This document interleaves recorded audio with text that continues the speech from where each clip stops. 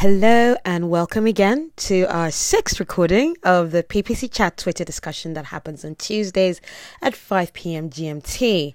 My name is Anu. I'm founder of MindSwan, a company through which I aim to share my ideas about paid search, paid media, and especially my passion for doing digital reporting well through a tool that is already on everybody's laptop and radar, especially if you're a PPC professional. Microsoft Excel.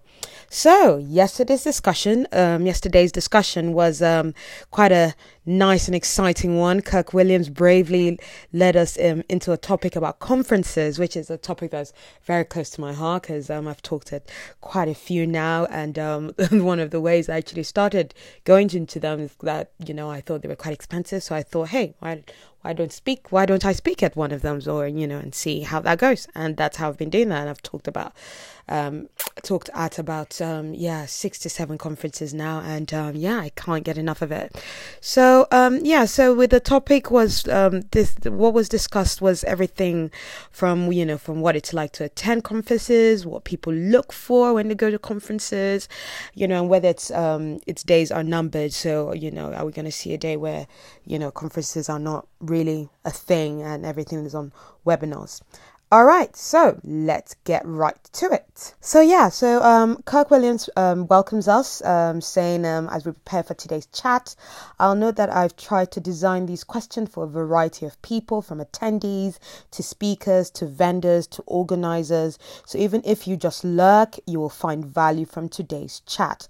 But please do join in. And I feel that there's also a bit of a GIF war today, and I joined in that, putting in some of my own, one of the notorious one of Kim Kardashian coming out from behind the bushes somewhere. There's one of also me going about almost time, 2 minutes before the chat started. We've got It Rhymes with Eyes going of one with Beyonce in rollers. Of course, she cannot look any wrong. She cannot look wrong in anything. It's going morning. It's quite interesting that they're doing this chat in the morning out there when it's very evening for us here. Jim Banks also comes in with also saying that mine too, and to Kirk Williams saying, welcome to today's edition. Today we'll be discussing PPC conferences, some of the most enjoyable points of my year personally. And Jim Banks replies, mine too, love me a good conference, with a gif of loads of people falling asleep there. I'm sure that's done sarcastically. Kirk Williams then goes, Kirk Williams goes, as a quick welcome to those who are new, PPC Chat is an open response forum.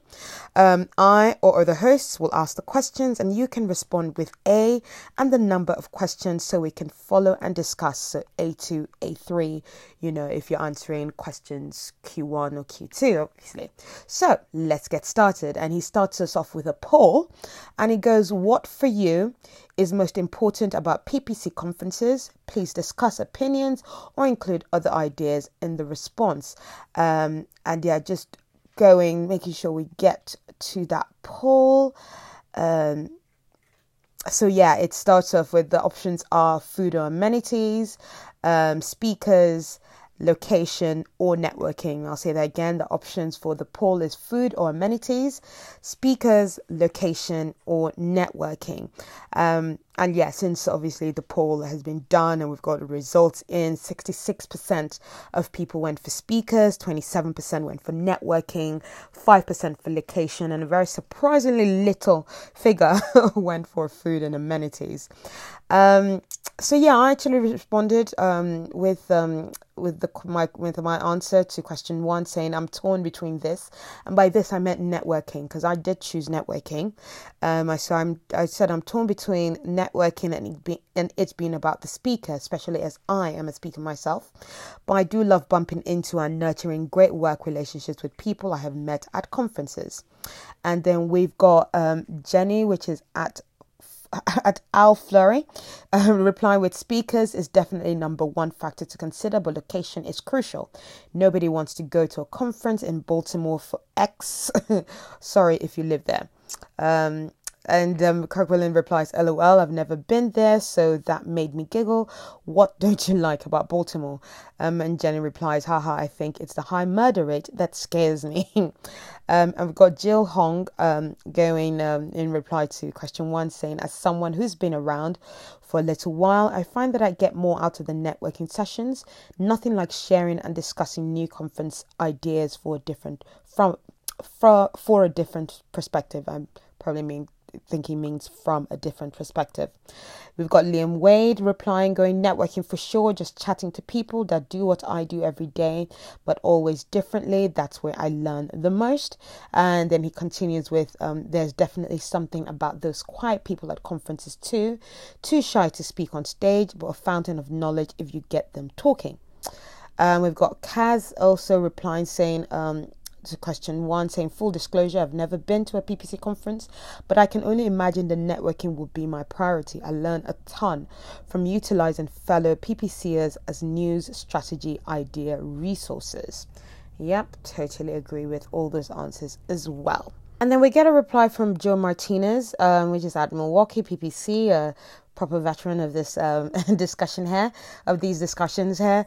And yeah, he replies, with networking and meeting peers or friends, I can now reach out to so many PPC buddies with a variety of backgrounds to help out if I'm in a jam. Can't put a price on that. And then, yeah, it rhymes with eyes, then replies with, all of those things are important as a Canadian. I have to make the business case for international travel. The closer it is, the higher the quality, the more likely it is that I can go. Yeah, and then we got Robert Brady then replying, as far as speakers, a lot of times I'll attend a session because I know the speaker is good, even if the content isn't exactly what I'm looking for. And then we've got Doug R. Thomas, Esquire, which it has the very interesting hashtag of the interesting handle of Forkan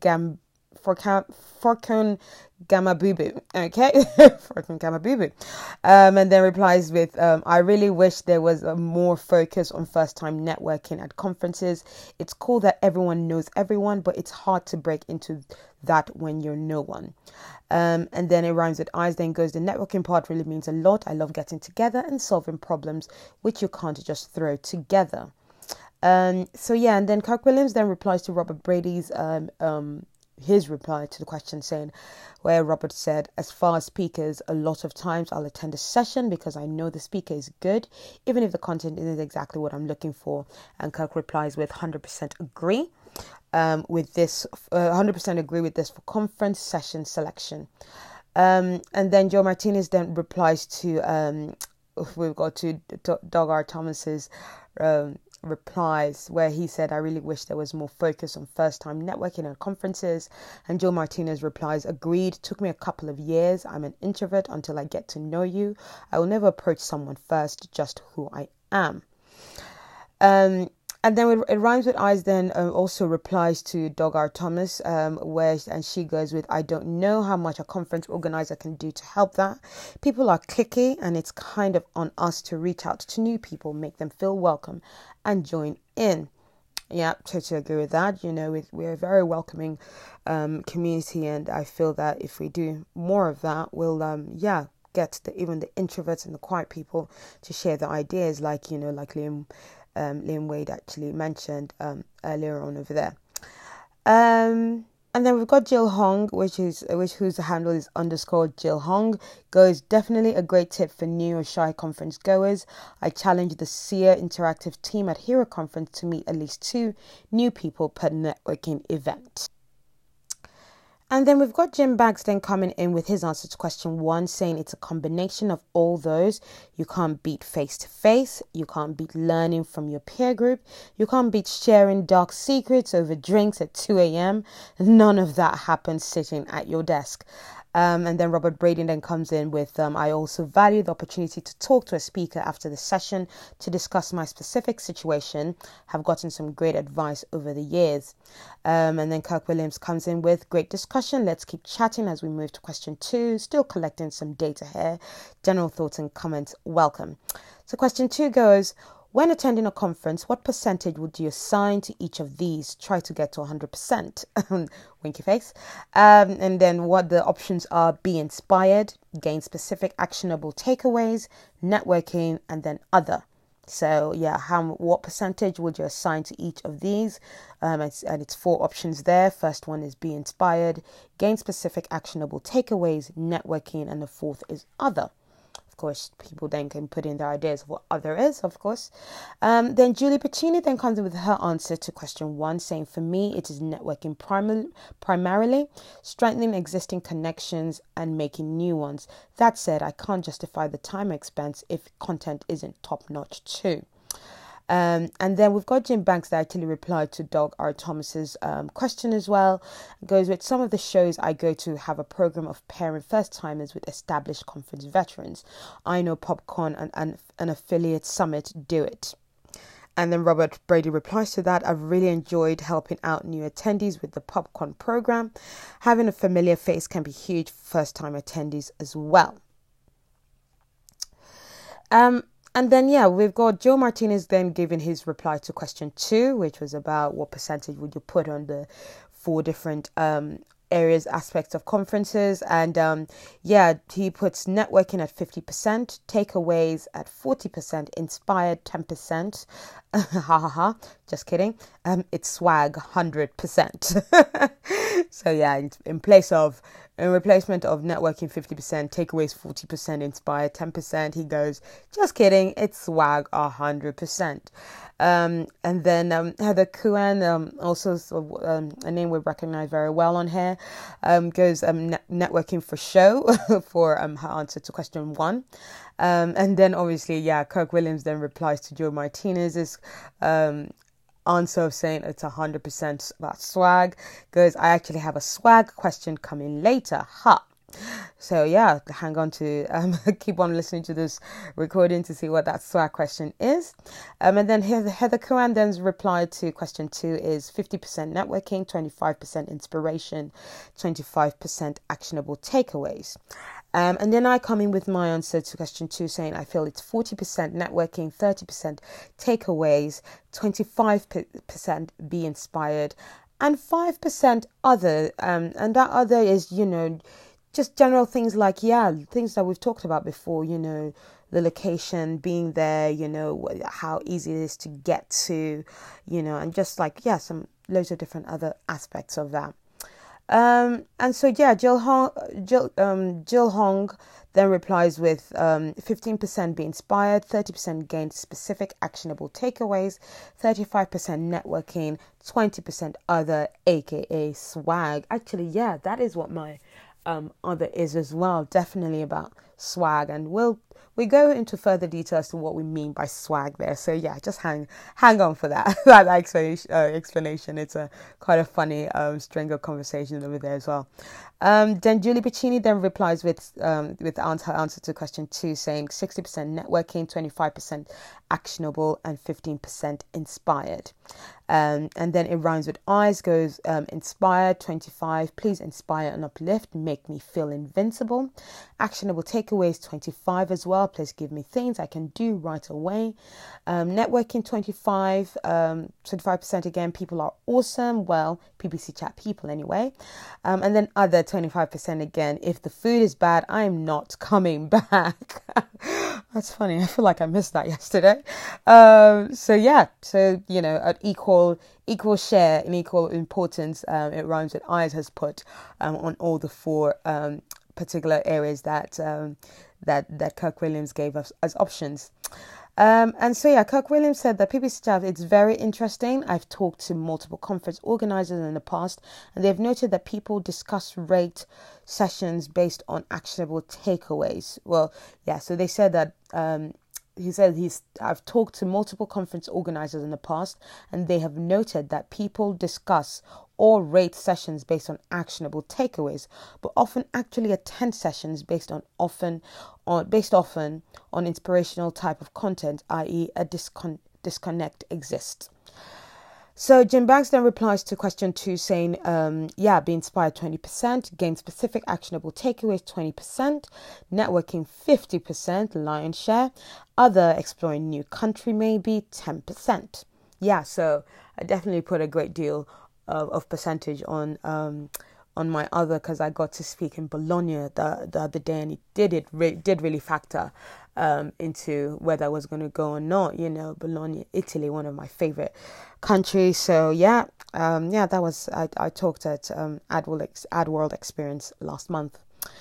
So Robert Brady then again replies to his question, to the question 2, saying networking 60%, takeaways 30%, get inspired 10%, swag is just icing on the cake.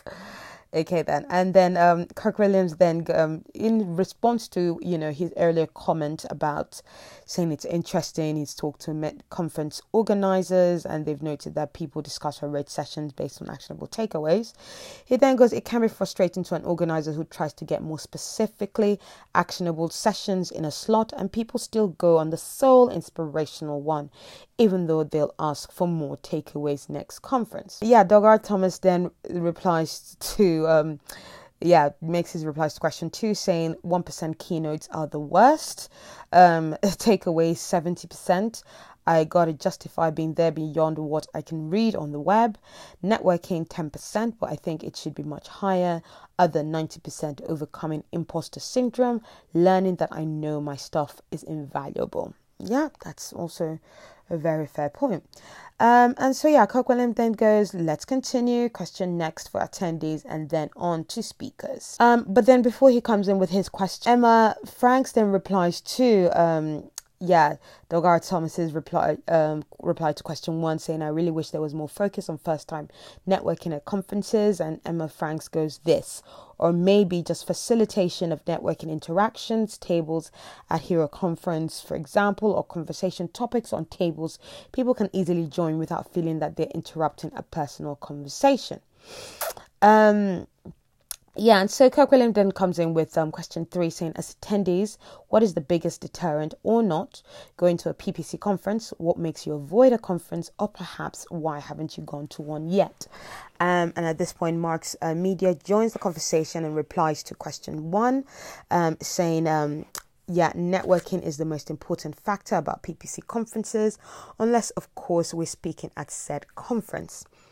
And then Julie Piccini then comes in with an error going, TweetDeck is not letting me reply to a tweet right now.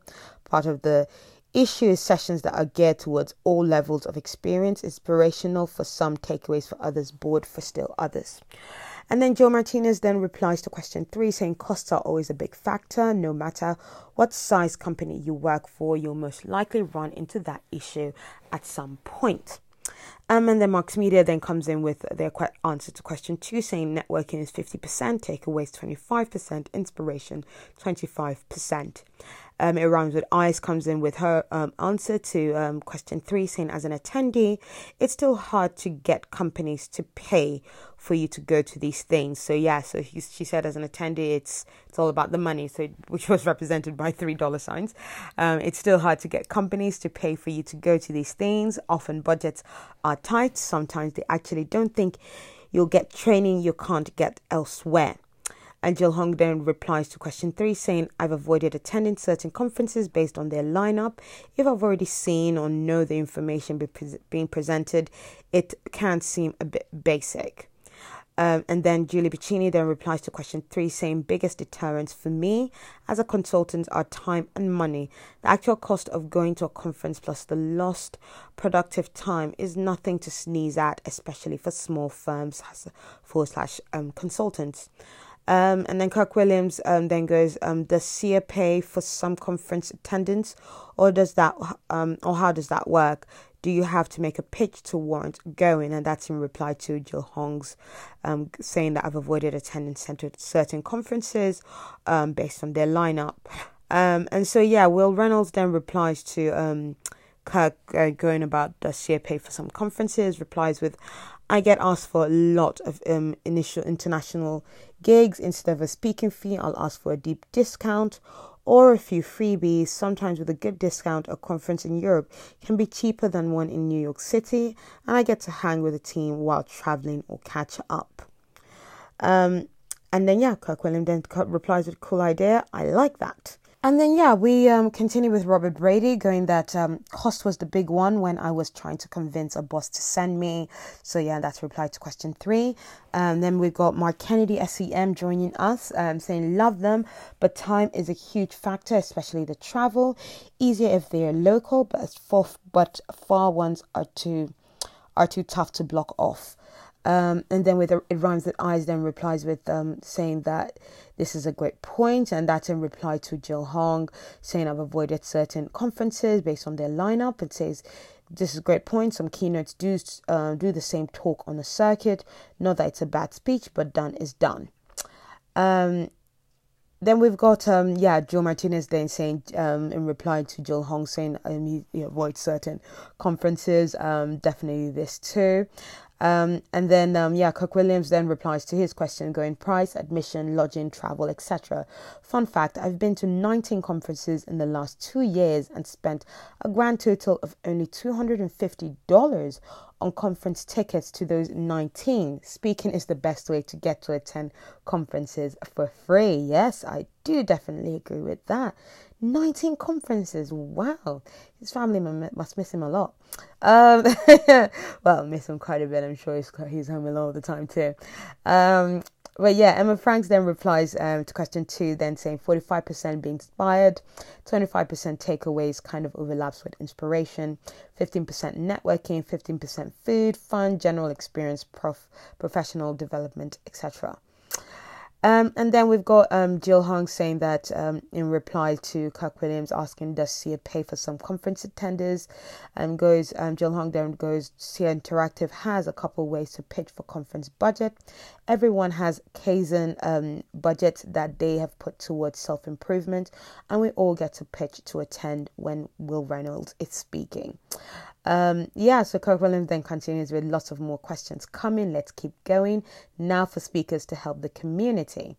But before he gets his question in, Jim Banks then replies to question 3 saying, I think attendees can sometimes shoot themselves in the foot and leave getting a ticket until it's too late. Plenty of shows offer sizable early bird discounts. Plan better. You'll get to go to more conferences. Go with Airbnb, carpool, look for speaker promo, etc. And then Kirk Williams then goes in with question 4 saying, we have a lot of speakers in PPC chat. As a PPC conference speaker, what is a piece of advice you have for someone who wants to speak at a conference someday? And then, Joe Martinez then replies to Jim Banks saying that really good point about speaker promo codes. Many conferences have them. And then Julie Bacchini comes with the first answer to question 4 saying pitch. Now, not when you're ready. Reach out to some people who've done it and see if they will eyeball your pitch. Everyone starts sometime. Why not you? Why not now? And It Rhymes With Eyes pretty much, confirms that. Go start speaking. This is one of the harder things to get going, but start presenting at work, start training with small groups, get your thoughts together and pitch. Jill Hong then replies with, make sure you practice, whether on your own or with your teammates. Getting early feedback to make tweaks to a pitch slide deck can make a big difference. We've got Robert Brady then replying, don't let imposter syndrome stop you. Pitch what you're best at until someone takes you up on it. And maybe start with smaller local events to build some experience and credibility.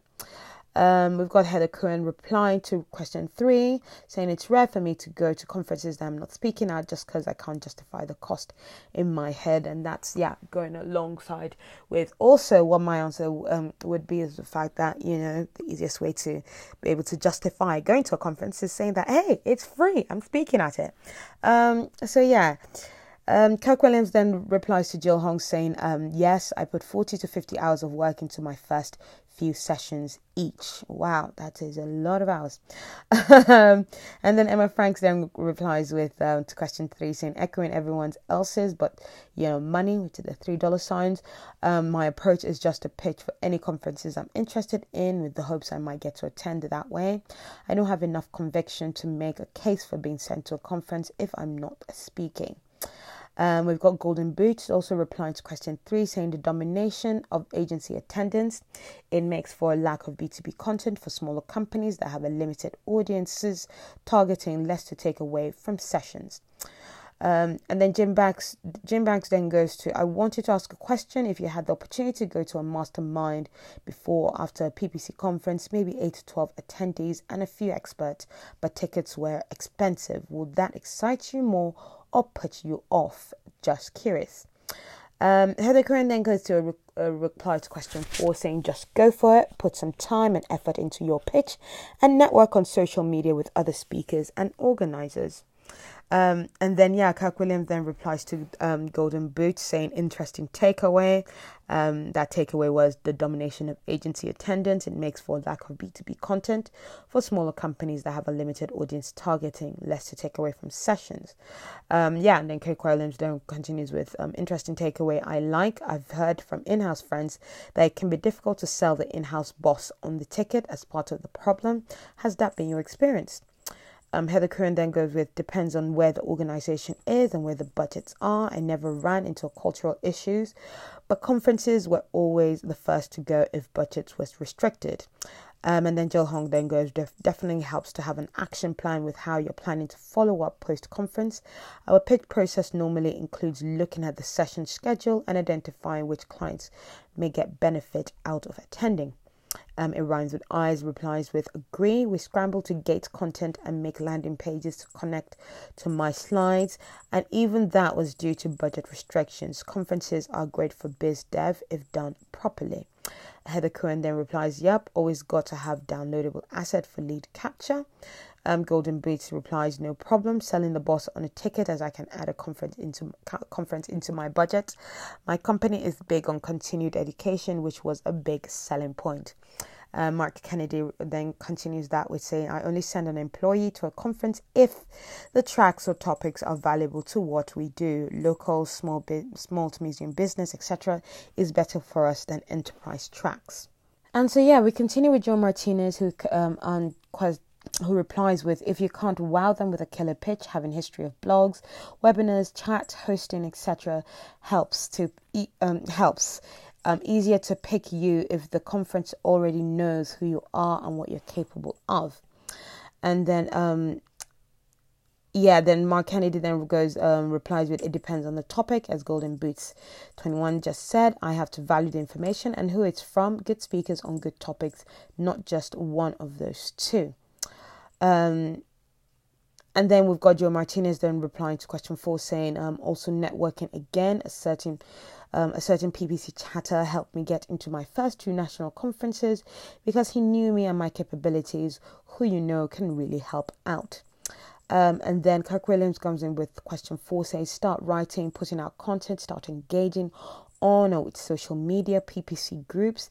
This will also help build your confidence to pitch. Then if you make it, it will also help you network better at any event than if nobody knows you. And then Heather Curran then replies to Joe Martinez's reply again, saying if you can't wow them with a killer pitch, having history of blogs, webinars, chat hosting helps. If you can't wow them with a killer pitch, having history of blogs, webinars, chat hosting, etc. helps. Easier to pick you if the conference already knows who you are and what you're capable of. And Heather Curran replies to that, yes, right, anywhere you can. And then I replied to pretty much question 3 and 4 together, where I say that it was always really hard to justify the cost of some of the conferences. So because I was eager to attend, I offered to speak. How? By asking one of the organizers. It was literally either that. For my first one, I technically didn't even pitch. I was just like, look, I know you have a conference going on. And this was when Kelvin Newman was doing the conference about bidding, innovation in bidding. That was before, of course, Brighton SEO really charged ahead, and he got all his attention is on that. Well, most of his attention, I'm sure, is on that right now. So I just asked one of the organizers, and basically I'm, in continuing with that, the pitch is important, but it doesn't need to be complicated. So don't be scared about it. So don't think that you need to, spend loads of time and put like some big A4. Put thought into it, but, don't overcomplicate it as well, because that might lose you the pitch as well. I replied to Heather Cohen, who, said that, it's rare for her to go to conferences that she's not speaking at. And that's how I got started to speak, that's how I got started speaking at conferences. I started going to conferences because I decided to justify it by saying that I'll speak at it. And then Jim Banks replies to question 4, saying, as tempting as it is to speak everywhere, be selective in what shows you go to speak at. Always have a new deck, always entertain, always give away your best stuff. Seriously, the deep, dark, secret stuff. Be social before, during, after. Stick around. Some very good points there from Jim Banks. And then we've got Julie Piccini then replying to question 4. I think she was going to make it a part 1 and 2, because part 1 she said, don't assume that something you do that is easy for you is easy for everyone. If you have a killer method for something, I guarantee others will very likely learn from it. Pitch it. Kirk Williams goes with lots of good advice. Hopefully you're taking notes if you are wanting to start speaking on PPC. Let's keep it moving. But obviously, as Twitter is, someone comes in with a note from Jim Banks before the next question, which goes with, I really dislike speakers who turn up, sit in the speaker's room, speak, then leave the conference. They add little value. They could have just as easily uploaded their deck to SlideShare and saved us the trouble. You know who you are. Just don't be that person. I've only done that once, I will be honest. It was like in the earlier days when I was feeling very shy. But really don't do that anymore. I'm always out there, in the buffet area while during the breaks. So Kirk Williams comes in with question 5, saying, what is the top thing you think many or most all PPC speakers need to level up their presentations? Is there a common weakness we can all grow in?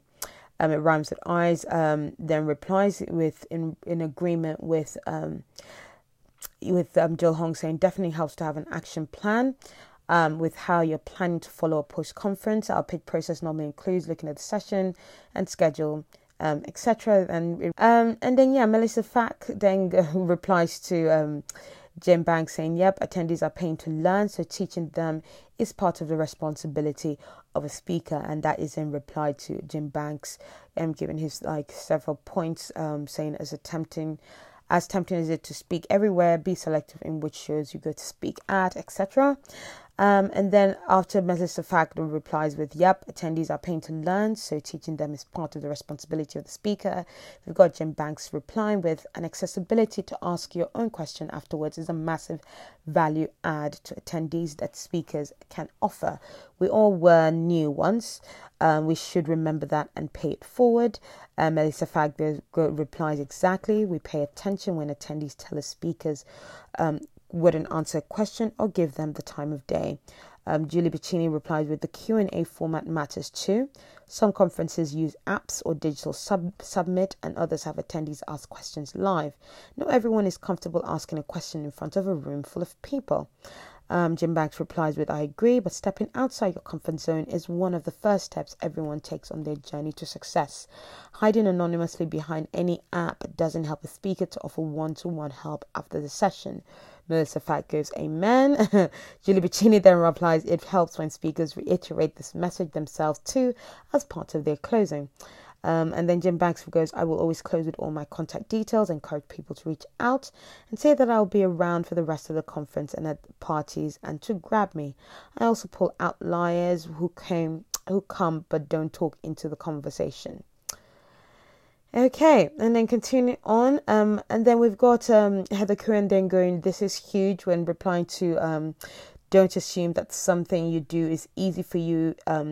Don't assume that something you do that is easy for you is easy for everyone else. And replies, this is huge. I always end up on analytics panels and people get really excited about stuff I thought everyone knew. I'm always surprised at this every time. Same when I'm talking about Microsoft Excel, because I feel that that's the stuff I learned when I really just started working in paid search. And so we've got Emma Franks also then replying, pitch something that you care about. Let's reply to question 4. Something that's interesting and useful for you, especially if no one else is talking about it yet. Don't think the best topics are the ones getting a lot of attention. By the time the conference comes around, that may be old news. And then Jill Hung then replies to question 5 saying, make sure your font sizing and colors are readable. These are very minor things that can irk the attendee from really paying attention. I'm pretty sure most PPCers have OCD. Yeah, one of the biggest things that we're required when I'm interviewing for a job is attention to details. That definitely applies in presentations as well. And then we continue with Joe Martinez's answer to question 5 saying, there needs to be a flow or a story to make it entertaining.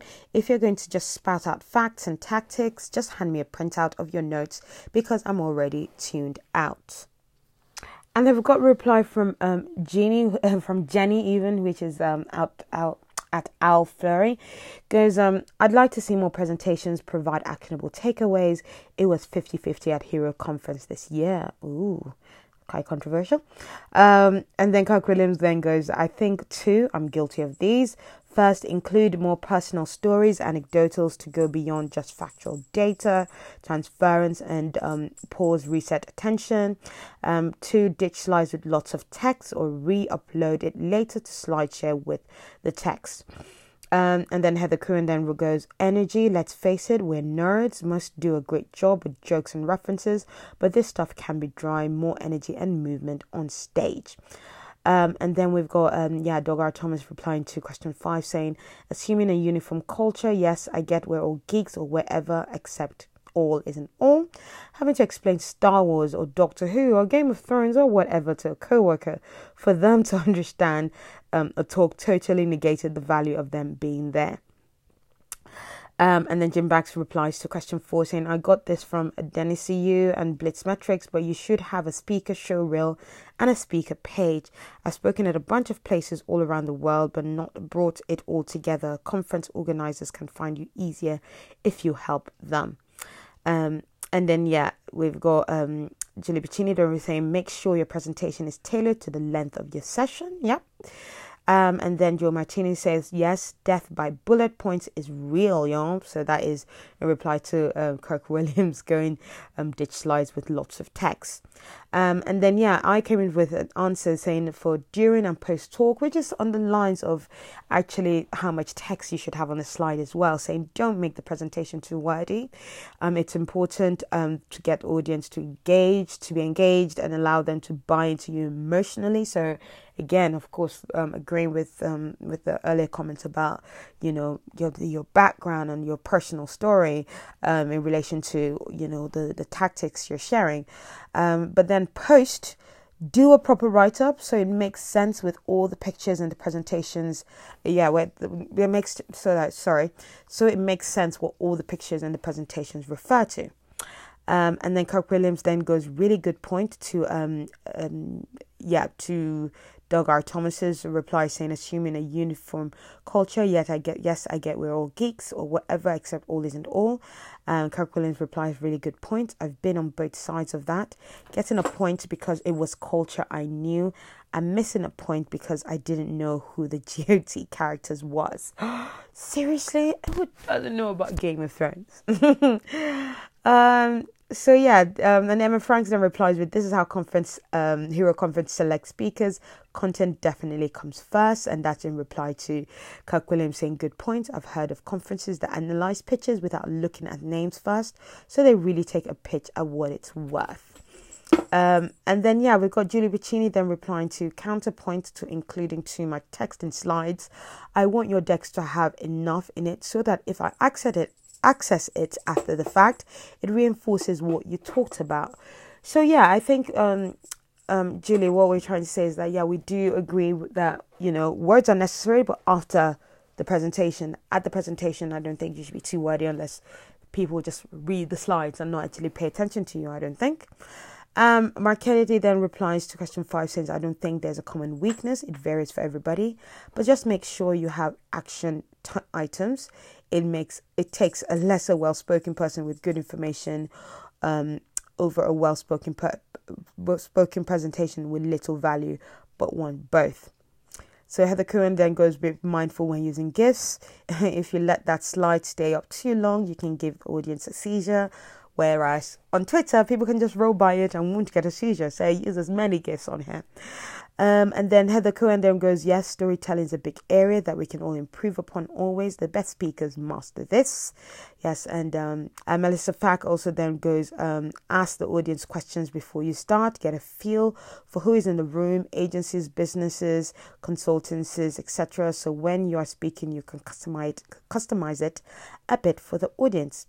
Heather Cohen then replies, I've heard this from a lot of folks about this year's Hero Conference. Folks were disappointed with day one, but day two picked up. So that's in reply to Jenny saying, I'd like to see more presentations provide actionable takeaways. It was 50-50 at Hero Conference. And then we've got Martin Rotengarden, who's with a handle of @BloodyMarty, at Blue Marty even. So not as bloody as I thought a handle is. He replies to question 3 saying, as a frequent speaker, maybe not in comparison to some of you, I noticed that going to a conference without speaking has lost its appeal. Feels like work. And then we've got Kirk Williams then replying to Julie Piccini, which is whose handle is @Neptune Moon, going, good point. I try to use enough text on a slide to 1, remind me of my points, and 2, give textual notes of what I'm talking about, and 3, help someone seeing the slides later know somewhat of what's going on. It's a 12 to 16 point bullet points I'm bucking against. So that's in reply to Julie Piccini saying to include counterpoint to including to my text on a slide. I want your deck to have enough in it so that I can access it after the fact. It reinforces what you talked about. And then Jill Hong also replied to that to Julie Piccini on that same point, saying, I was always curious about this since a non-conference goer could just download your slides without attending. Curious on people's thoughts on this. And then Heather Cohen then replies to Doug R. Thomas's answer saying, assuming a uniform culture, yet yes, I get it. We're all geeks or whatever, except all isn't all. Heather Cohen again replies saying, great point, given that I've only seen the last couple of Star Wars, these references were lost on me for years. And then PPC chat then goes, I got sucked into that last one, but we need to keep going. Next question. And then goes, do you prefer keynote or breakout sessions and why? And then Steve Hammer then replies to question 5 saying professionalism and interaction. We tend to lecture and not invite exercises. It's so wonderful and yet rarely used, self-included. Announced question 5 again. Jim Banks saying, I think we need to get over our own self-importance. Give away everything. Practice your deck. If you're on a panel, stick to the timings. Allow others to speak. Make sure you have a prep call beforehand so everyone knows what is being covered. And then Mark Kennedy then replies to question 6 saying breakout, more actionable and usually good Q&As. And I replied to Mark Kennedy saying same answer for the exact same reason. And then, we've got Heather Cohen going saying and the level of the audience. So that was in reply to Julie Piccini saying making sure your presentation is tailored to the length of your session. And that was in reference to question 5. And then also in reference to question 5, Emma Frank says also be prepared when you're asking your questions so that you can actually customize your presentation based on the response. Don't just ask questions and then give the same delivered speech regardless of the audience mix. And that's a reply to Melissa Fax, pretty much saying ask the audience questions before you start. And then we've got Joe Martinez then replying saying to question 6 saying breakout sessions. Most of the time they're more in depth with the actionable takeaways.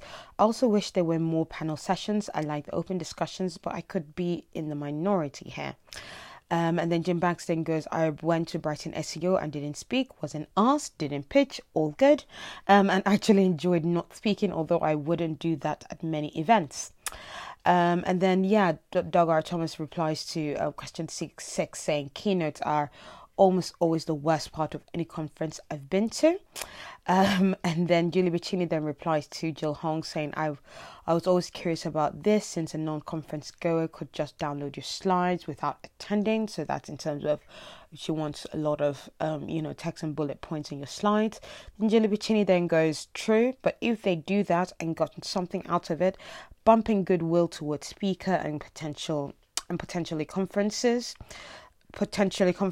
if you're wondering whether it is worth it to attend, having decks that are useful could move the needle in attending next time too. And then so Robert Brady replies saying, I like this, in reply to Steve Hammer saying professionalism and interaction. We tend to lecture and not invite exercises. It's so powerful and yet rarely used. Jill Hong then replies to question 6 saying, I prefer breakout sessions since you get more volume and variety of speakers. And then It Rhymes with Eyes then replies with to question 6, 50-50 for me. A conference of just breakouts will feel like a grind, and a conference with only keynote feels too pie in the sky. CTA conference does this blend well, as does SMX West. And then Kirk Williams then goes, PPC chat as an aside, possibly the most unique and interesting presentation I have seen recently was Albright C. So that is Carrie Albright, who works with Hannah Pin and PBC Hero and Hero Conference. Interesting presentation I've seen recently was Albright C's breakout session at Hero Conference on the new UI. She did a choose your own adventure, so much prep work involving the audience as players, really good. Nathan Kelly then replies with, breakouts are great and offer lots of choices often, but keynotes are great weekends to get people warmed up and close out the day. Julie Pacini then replies with, breakouts are great for nitty-gritty about a topic I'm interested in. A great keynote provides interesting perspective, inspiration, or information about a sought-after source. And then Heather Cohen then replies to Blue Marty, who said that, I noticed that going to a conference without speaking has lost its appeal. Feels like work. Heather Cohen goes, feels like a vacation to me. And me too, especially when I was invited to speak in Bologna, Italy, because I made sure my return ticket was after the weekend, meaning I was able to take a train ride to Florence as well as Verona. Definitely felt a little bit like a vacation to me. Jim Banks then replies to question 6, saying it depends on the size of the event. I like single track events, but often the speakers on the stage are not your wheelhouse, but going outside comfort zone is good. If possible, keynote followed by breakouts followed by roundtable is the right format. So Kirk then goes, so this is a bonus question for conference organizers, but since you have a captive audience and lots of comments earlier on cost, what is the hidden cost of conferences that we wouldn't normally expect? Any insight into where expense lies, food, venue, speakers, etc.?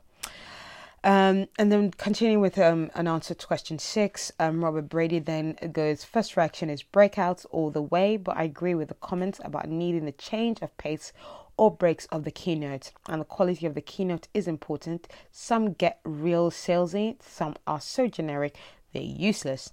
And then we've got Michelle M, who is Michelle SEM, going, got too many things going on today to join the chat, but it's clear I'm going to have to read through later or just listen to this voice recording. She didn't actually say that last bit, I added that in. And then It Rhymes with Eyes then replies to Kirk Williams, citing Carrie Albright's breakout session in Hero Conference, saying, I love that, I just did that for a pitch and it's hella work, but so worth it. And then Heather Cohen then goes to in reply to question 6, saying, I dig both, breaks up the day. And then swiftly replies with, okay, gotta bounce, thanks a bunch guys, peace chat. And then Kirk Williams then goes, if any conference organizers want to respond to that last question, please do. Otherwise, for sake of time, I'm going to combine the next 2 questions I had. And then But before we get to do that, we've got Emma Franks replying to question 6 saying breakouts because I get to choose the topics that are actually relevant to my role. Also, the subject matter tends to be more advanced. That said, depends on quality of speaker. I've heard some exceptional keynotes and also been very disappointed by some breakout panels.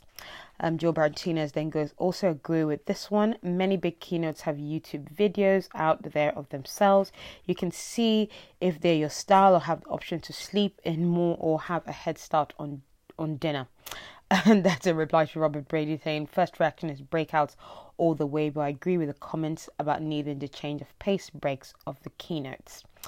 And then we've got Orlando Valencia then replying to question 6 saying keynotes are great, but it can be a real hit or miss. With breakouts, at least you get to pick the topic you attend.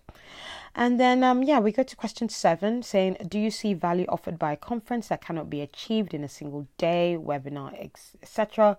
Or do you think conference days are numbered, or will there be a value in in-person events such as PPC conferences? But then still going back to question 6, Golden Boots replies saying that I enjoy breakout sessions since takeaways are usually more actionable. I also went to a conference where there were learning sessions. You schedule time with a professional on a topic and you go over issues and optimize on the spot. That was number 1. Julie Piccini then goes with, for organizers, you have a tough job. It cannot be easy to manage all of the logistics and try to cater to the full range of attendees, plus having content that people want to pay money to see year in, year out. And then Joe Martinez says, repeat answers for me. The networking is crucial and worth the price alone, and you can't get swag from a webinar.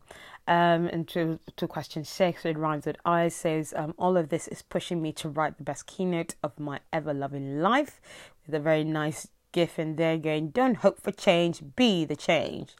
And then Jill Hong then replies to question 7 saying, definitely goes back to my previous answer about networking being one of the top benefits I receive out of conferences, whether it's learning, building friendships, or recruiting.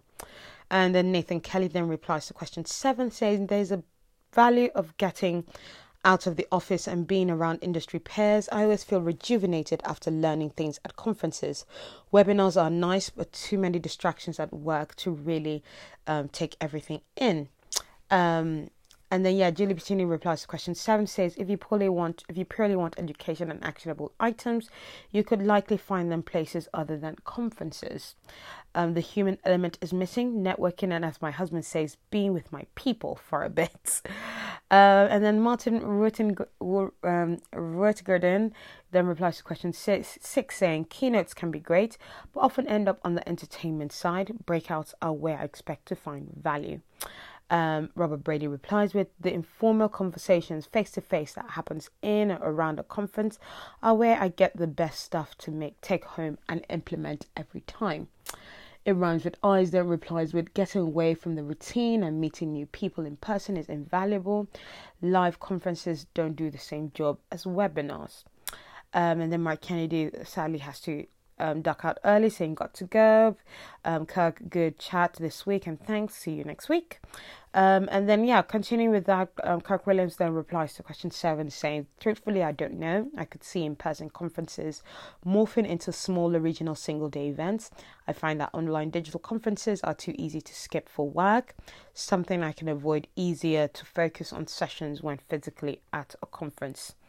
And then Jill Hong then replies saying that also doing set things over time, Austin Barbecue doesn't hurt either. And then I reply with saying no to question 7. I don't think in-person conferences days are numbered because we love a good networking event more than most other industry, I believe. I mean, sure, we've all heard about Media Thursdays, where all the media agencies or providers will come out and, and we're all about having drinks and chatting about work. so more than most other industries, I believe conferences would still be useful, especially the ones in beautiful cities where you can mix the trip with some sightseeing. So that refers back to my previous answer saying, yes, some of my conferences are kind of vacation as well. I try to do. And so, yeah, Joe Martinez then replies to Kirk saying, where he goes, truthfully, I don't know. I could see in-person conferences morphing into smaller regional single-day events. And Joe Martinez replies, exactly. I sign up for webinars all the time and leave it in the background while I work. Realize I didn't pay attention at all. I prefer in-person every time. Yeah, I totally agree. I've tried to do that before. The only thing I can listen to and just about have in the background and it will only half pay attention to is music. If I have something that I actually want to learn from and take notes about, there's no way I'm doing some other work at the same time and I'm properly paying attention to it. And then Julie Bicini then replies with, you haven't invested anything when you register for an online event that is free, so it is also easier to blow off. And then Kirk Williams says, good point. And then we've got Jim Banks saying, I'm not a conference organizer but sit on a few advisory boards. Catering is the biggest headache. Good food needs table to be eaten. Lunch boxes attendees think are too cheap. You are screwed however you cater. And then Kirk Williams goes, alrighty, Milwaukee PPC, so that was Joe Martinez, saying, here's your swag question and vendors listen up to the next two. But before we get into that, it rhymes with eyes goes, I mean, smaller satellite conferences that are more affordable and connected to the local communities are definitely lacking. Time to make them happen. I'll even come to Baltimore. And then Emma Franks then goes, I value conferences way more than webinars because it is much harder for me to stay engaged with a webinar or webinar series while sitting at my computer with all the other tasks I could be doing. Conferences put me in a different mindset in learn and network mode versus work mode. Question 8 we've got from Kirk says, what is conference swag that actually caused you to remember the brand or be more emotionally attached to the brand? So we've got Orlando Valencia coming in with his answer to question 7, saying multiple days are best. They get you away from your day-to-day and let you focus on main subjects that you may not have time to normally. I always come away re-engaged on search and with a list of new ideas or perspectives. And then we've got an answer to question 8 from Nathan Keller saying, Bing gave me a keychain 2 years ago. Ever since then, I've stopped using AdWords and spend 100% of clients' budgets in Bing. I think we need a GIF in there to confirm that is an absolute joke because that does scare me a little bit. Julie Bicini then replies with the Hero Conference t-shirts are the best shirts. I'd love to be able to get one in kid size because kids of parents who go to conferences expect swag. Yep. And then Jill Hong then replies, swag, this is higher quality and useful will stick around a lot longer. One of my early conference favorites were the Bing Hero Swell bottles.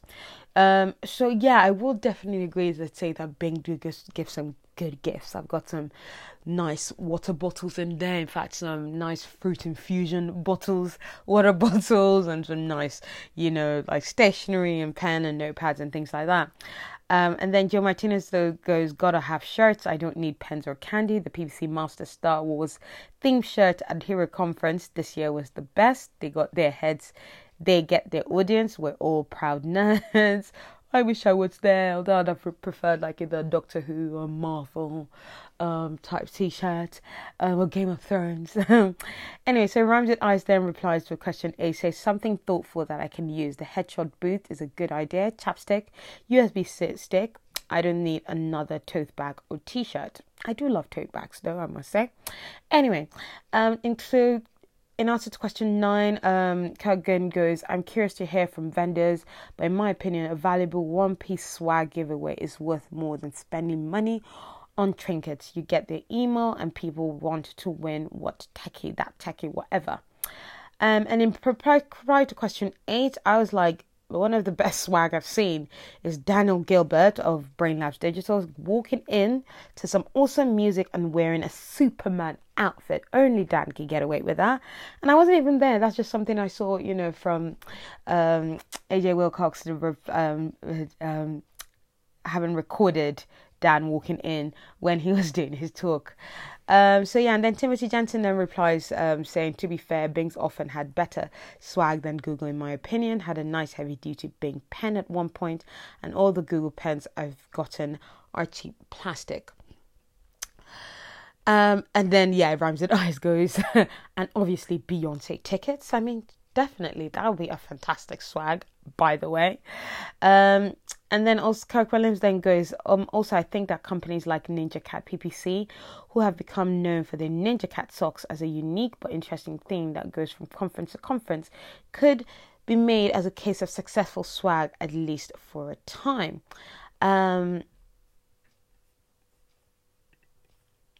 And then we've got Robert Brady replying saying, I love quality t-shirt and quality bags, backpack or shoulder.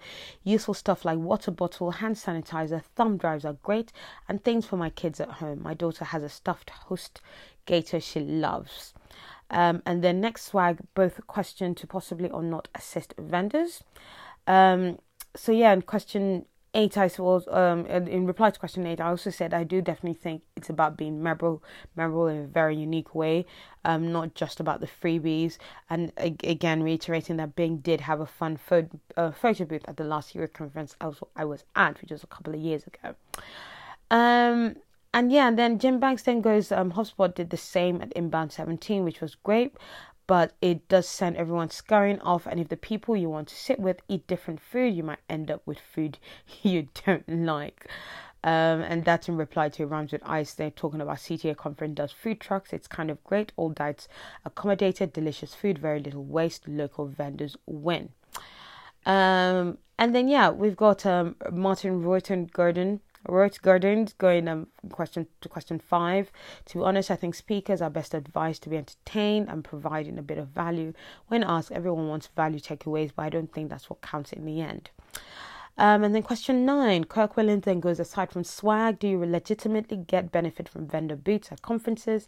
If not, are there outside the box ways you can think of for vendors to invest in and engage at conferences that goes beyond booths and swag?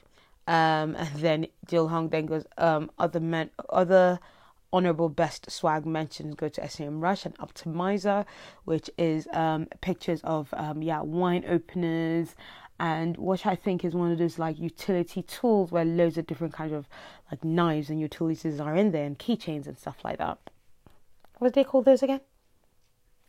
And then we've got Orlando Valencia then going, shirts, hoodies, and when companies bring in celebrities. I've received some bigger items like Google Home, but can't remember the name of the company. Yet I remember Ninja Cat gave me some cool socks. Seriously, you won't remember the person that gave you a Google Home, but someone who remember giving you socks? That must be some fantastic, memorable strategy. And then Jim Banks then goes, no swag ever has. I know people get giddy with excitement about swag, but for me, it's just more crap to carry around. John Martinez replies to question 9, says, I'll approach booths for vendors I already use, honestly, not just for swag, even though that's the main intent. I'll get some pointers on the tools or try to find out what new features are coming next. Into question 9, Julie Bicini then goes, if I stop by a vendor booth, table, or conference, is generally to get a quick summary of what they do what they do to see if it's something I want to know more about. Also like to see what those I already work with. And then Kirk Williams replies to Jane Banks saying no swag ever has. I know people get giddy with excitement about swag. And says, agree, to be honest, I avoid swag unless it's a well-designed shirt. That's from Kirk Williams. And then yeah, Robert Brady then says, I wish vendors will be more clear about who their product is for. It's okay to let someone walk away if they'll never be a customer. And then I replied to Jim Banks and Kirk Williams about no swag ever has. I say I agree with this. When the vendor can use the attraction to the swag as a means of making good conversation and tell me the benefits of working with them, then the swag is doing its job properly, unless it's just junk in my actual trunk. And then it rhymes with eyes then goes, give me a VIP experience, learn from music, and give people something only those attendants can get. It's more work, it might take installation, but it's worth it.